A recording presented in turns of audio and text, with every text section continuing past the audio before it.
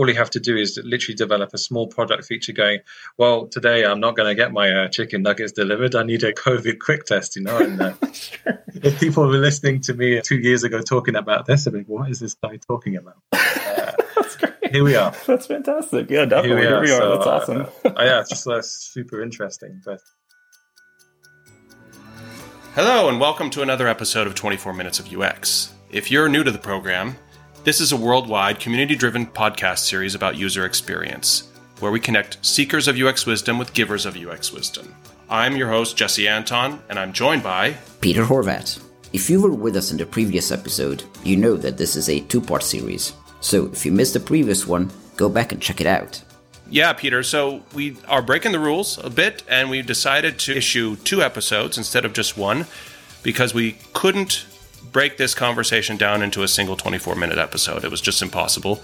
The guys are so awesome, and we just thought that everybody would want to hear the entire discussion.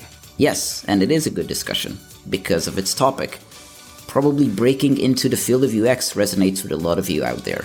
So the giver is Andrew Esselford, who is currently working for a software as a service company in Atlanta, and previously worked for media companies such as ESPN.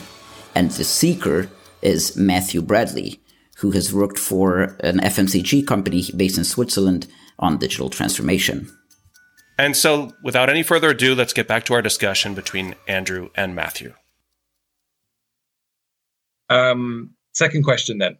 So looking ahead, or maybe let's say a more of a philosophical question, do you see UX as a mindset or a skill set?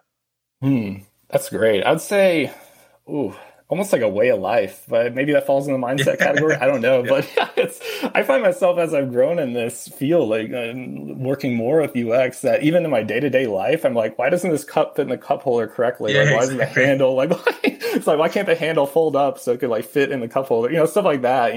Like walking in the airport and like, why are people directed this way when they can go this way, and it create a faster way to their gate or something? So it's really interesting as you work in UX, you develop these kind of sixth senses in a way of just like walking through life, and you're like, this could be easier this way, or exactly. The experience could be better, streamlined in some way. So anyway, like I'd consider definitely a mindset, but also even more than that, leveling up a little bit, a way of life, because I'm constantly like seeing things in other products. I'm like, that'd be really interesting to have in our product. I work within the growth team at my company, where we design tests to try to maximize trial conversions. So when people sign up for a free trial, we try to get them to add their credit card. So anyway, like I've studied other free trials at other companies, and I'm like, that's cool that they have like an add credit card button there next to a countdown of amount of days left in the trial. Like, why don't we do that? So that's something we actually tested and performed better than not having the add credit card buttons. So interesting. Anyway, it's just about like, experiencing different products and similar products and seeing like what you could do in your own that way, or like take different ideas. So yeah, I've definitely learned it's a mindset for sure, but also a way of life. And that's fun too. I'm kind of nerdy when it comes to this stuff. So I enjoy like just kind of like diving in and immersing myself in experiencing those different things. But I don't know if you're the same way. Like maybe you've lived situations where those things could be better too. Yeah, look, I love that notion of it becomes a way of life. And it probably does sound super nerdy, but look, let's say when I had my first introduction to this in 2017, I got to the end of my workday, and at the time I was commuting on the train. So I got to the train station, and I'm like, wow, this is designed in a way to get people on and off a train as quickly and as efficiently as possible. And I just started noticing all these details around it I'd never noticed before, how this was designed, what was working well, what wasn't working well. Like a Swiss train station is designed in a certain way, and they almost have like a cult following in terms of design, like the clocks they use on the platform is actually almost like a collector's item. So I don't know if you've ever seen the Mondaine watches and whatever else.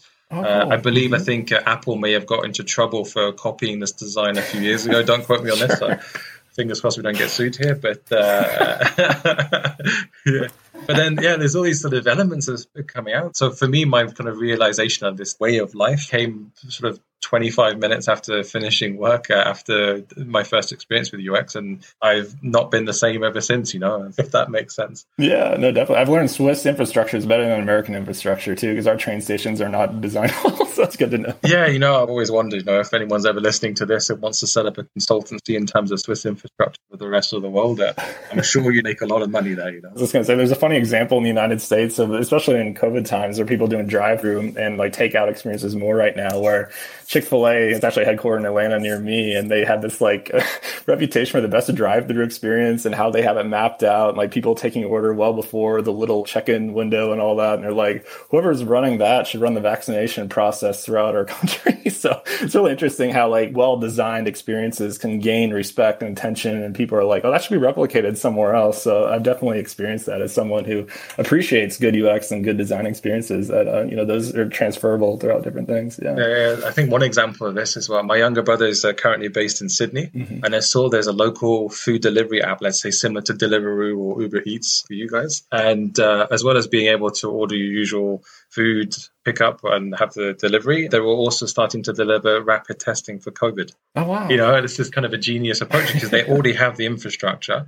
All you have to do is literally develop a small product feature going, well, today I'm not going to get my chicken nuggets delivered. I need a COVID quick test, And if people were listening to me 2 years ago talking about this, I'd be like, what is this guy talking about? That's great. Here we are. That's fantastic. Yeah, definitely. Here we are. So, that's awesome. It's super interesting. But yeah. Look, so going back to one of my other questions is, with a mature team working with UX, do you see, let's say, a UX team more as a standalone team in a business environment, or one that is more integrated with a product development team, or even potentially your marketing? Yeah, no, that's a great question. I can only kind of speak to what I've lived right now, but it works really well integrated within the product development team. It's something where design is respected and given a seat at the table early on in the process, where we talk about quarterly goals and problems we need to solve, and how are we going to design things that solve those problems. And those discussions happen even before the quarter begins, but it's stuff that we can then put within our product roadmap because we're part of the product development process. So I don't know what it would be like as a UX person not working within that environment. I think it'd be somewhat foreign to me. I think it'd be a lot more difficult, but I've really enjoyed the respect our team has as a whole just within product development, because it's just a natural part of the process now, where design dictates kind of what this is going to do and how it's going to help customers and how it's going to affect the business as a whole. And then the engineering team will take the handoff. And then if they have questions during the development part of things, like they'll definitely let us know as the UX team, like, hey, maybe we need to rethink this or something. But before that point, we'll have design reviews of various stakeholders throughout the company. Engineering will have a seat at the table in that process, maybe our chief product officer, the VP of product, so there are a lot of stakeholders at the end of the design process. And that's all possible because we live within product development. So yeah, I think it would be a lot more difficult, and there'd be misalignment, I think, on business goals if UX was a standalone group, I think, within our company. So I'm so glad that we're within the product development umbrella. And I see that a lot now with companies in my country where UX is living within the product team. Sometimes there's crossover between like my particular group, like content design, and like maybe the marketing team. So there's some moving outside the boundaries that way. But for the most part, it's definitely like a product development group that impacts and influences design decisions that lift the company as a whole. So I'm so glad that that's the case. And I'd be curious to know what you think about that as well. Do you see that kind of model being used throughout the world, or what do you think the best way would be? Right. Look, I mean, for me, this is, let's say, music to my ears, put it that way. But based on what I've experienced in the past, it's quite funny. You mentioned, oh, we're respected, we have a seat at the table early on, and this is my previous experiences were like, we've had to fight to be at the table from the start, or it becomes an afterthought. Put it this way. And I don't think it's not really intentional. It's just we're changing in the ways we work. We're changing the ways, let's say, the processes are changing. Job roles are changing at the same time. We're going through a massively disruptive period in time where more and more technology is used all the time. Yeah, I think for me, it'd be a dream to be able to integrate all of this, because like we said before, it becomes a real strategic enabler.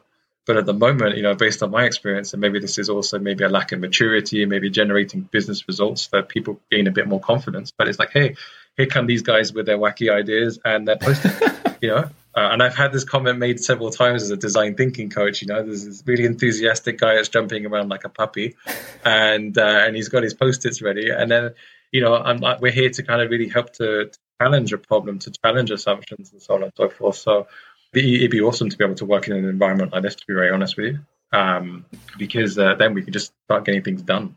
To be honest, Exactly. So it's just super interesting. Yeah, no, I think what you said there about having the seat at the table and gaining that respect, it's so important, and it doesn't happen overnight, and it's something that I think is just earned over time. But I'm so glad we're at the point now, especially in my company, where UX is respected and part of the process. And I can't imagine what it'd be like without that. I think it'd be a lot more difficult and a lot more misalignment would happen because of mismatching of particular goals if communication got jumbled because we weren't part of the process. Yeah.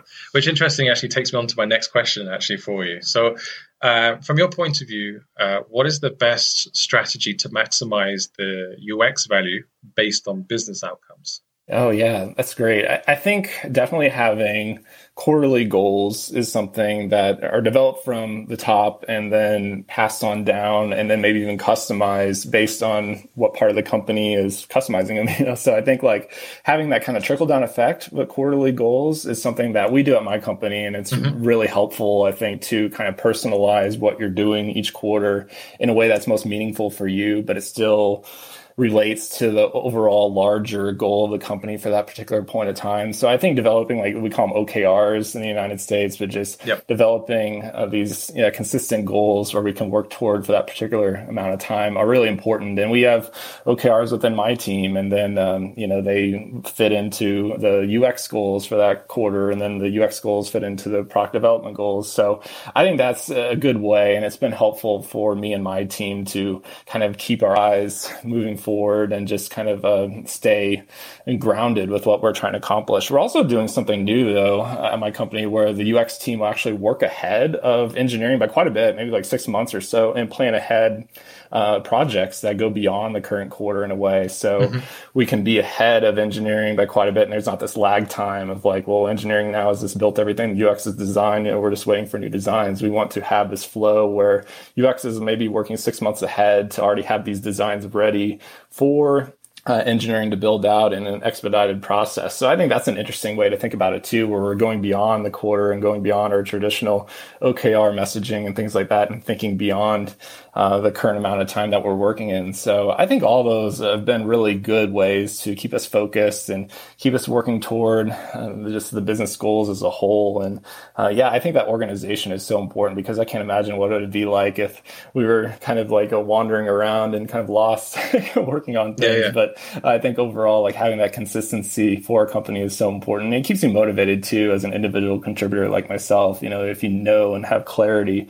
with what you're working on, and that what impacts and influences the business as a whole, it keeps you motivated. So anyway, that's how I see the most effective way for UX to influence business goals, is just by having that organization going from the top down and then seeing it mature from there.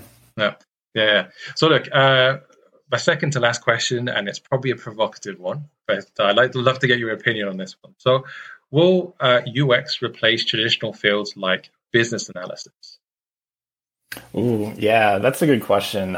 I don't see it that way, actually. I'm working within the team now, the growth team I mentioned, where we actually collaborate with our business intelligence professionals to design tests and learn user behavior to influence our design decisions. So I almost see it as like a collaborative effort. If you can bring those voices into the fold, it'll make the UX better, it'll make the design better, and then because of that, it'll make the customer experience better. So I'd really like to see more collaboration actually within my own company and throughout the industry with UX and business analysis and business intelligence, because I think there are insights as a UX person that I just don't grasp, because I'm not around things like that day to day within our numbers and our revenue flow and things like that. So I think there are big lessons to be gained as a designer just from learning, what is going on with user behavior at a deeper level. So, I've definitely been better as a content designer working with those business intelligence professionals over the past year, because they've had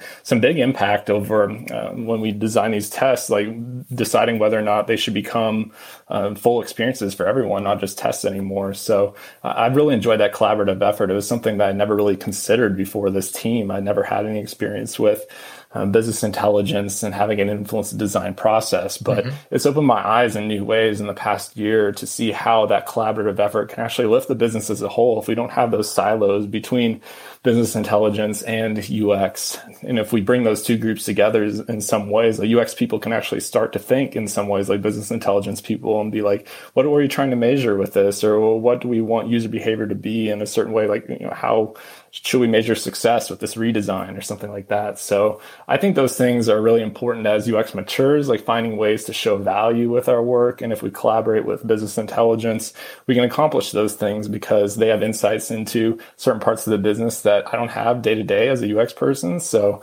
if we can just work together as a team in that way and collaborate as we design things, I think the business as a whole will benefit from it. Well, that's really interesting because that's, in all honesty, that was not the answer I was expecting, to be very honest with you. So that's really interesting. I really like the message on collaboration as well, and also kind of getting, as part of being, let's say, a good UX designer is being able to listen to everyone and get their perspective. So actually, that's actually a good learning for me because it's kind of new for me too. Actually, a year ago I wouldn't have had that answer, but it's something that I've gained in the past year, and I think I really hope more teams do this over time. Is like bring those different voices into the fold and bring business analysis and business insights into the fold early on in the design process, because I think overall you'll just make better, more intentional design decisions if you have that business data to back up some of the design decisions you're making over time. Yeah. It's really interesting because, speaking to some colleagues of mine and some friends as well who work in like business analyst roles, let's go quite high level. We've often had a discussion around this. So look, I think UX design is actually replacing my job. So that's really interesting to get your point of view here. I think as the world evolves, we have to actually learn how to evolve as well, but also how to work with different stakeholders, which is an interesting takeaway for me. So yeah, thanks for that. Yeah, no worries. There is one final question, I think. Now for me, I'm starting to see like the rise of things like employee experience or EX or even customer experience, CX. So, how do you interpret these rise of these terminologies? From my point of view, my interpretation is that the wheel is somewhat being reinvented based on, let's say, industry trends instead of industry needs. I don't know how what do you think about that?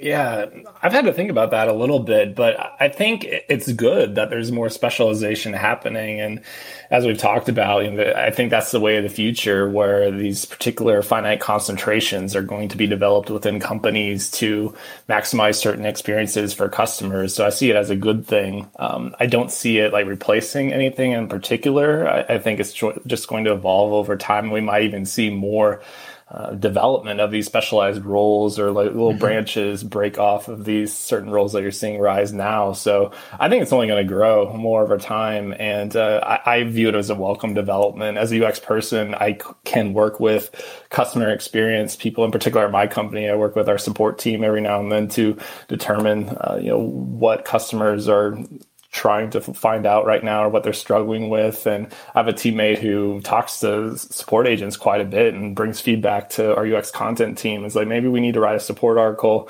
based on this feedback I'm hearing from these support agents. So I think the more we can have these specialized roles and then collaborate with those particular experts in those areas, I think the business as a whole will benefit from it. And like I said, I view it as a welcome development, and I hope more companies embrace that over time and just become more aware of those different specializations, because they are rising. And I think over time we'll even see more specializations, like I said, break off in those areas. So yeah, it's really fascinating to think about. It's something I didn't really think about a few years ago, but EX and CX in different areas, I think there's a lot of room to grow and see where those develop over time, just as UX too. We've seen UX grow. And so I think we'll see similar developments in those areas as well. That's really interesting because I like your approach in terms of like, maybe I'm too competitive. Maybe, I like this notion of like, I welcome it because, as you say, it's an area of specialization that's developing. It nicely ties back into your message around, this really depends on your expertise or your knowledge area here as well. So I hadn't actually interpreted it that way before, but it's interesting because from my point of view, I do have some experience in marketing, but then digital marketing, and now you see customer experience here as well. Before working in my current roles, I worked in the service industry for a long time, and I worked in bars, I worked in ski shops, and so on and so forth, and where customer experience is key. And those principles, for me, this is where I learned them, and now we're applying them to areas of technology and so on and so forth. So I find this kind of interesting how these principles always come back. Yeah, I have an example of one part within our company where we changed terminology related to a pretty key phrase with our product based on experience, like listening to sales calls from the customers with a sales rep from our company. And the way we described it in the app was confusing to our users. And so the sales rep would say, hey, this is a website pool, not a keyword pool. And then it made sense to them because there was a number that went up on their website and swapped and things like that. So anyway, that was an example of us studying those calls and being like, hey, they're talking about this differently with customers. We should use the words that customers are using with our sales reps or our support agents to design new experiences. So that's just an example of using that feedback from those other areas within our company to influence future iterations on designs or new creations that we come up with as a UX team. So yeah, I think the more collaboration, the more study we do as UX people with how customers are interacting with our product, with even just other areas of our company, like support agents or sales reps or something, I think that we'll just make better products and the business will benefit from that. Mm-hmm. Yeah, it's a really good point. I really like that. Look, Andrew, it's been an absolute pleasure talking to you. I don't have any more questions on my side, so I don't know if you have any questions for me at all. But it's been super interesting and super fascinating to get your point of view. It's really, really helped me. Oh, my pleasure, Matt. It was so interesting and fun talking to you today. And like I said, I just love having the world become a little smaller place during this time and be able to connect like we are today. So thank you so much. Well, thank you. We really hope you enjoyed this conversation between Andrew and Matthew. Be sure to check out the other episodes of 24 Minutes of UX if you haven't heard them already. We remind you to tell a friend, rate us on your favorite podcast platform, and spread the word in any way you can on social media about what's going on here if you like these podcasts. We really appreciate that.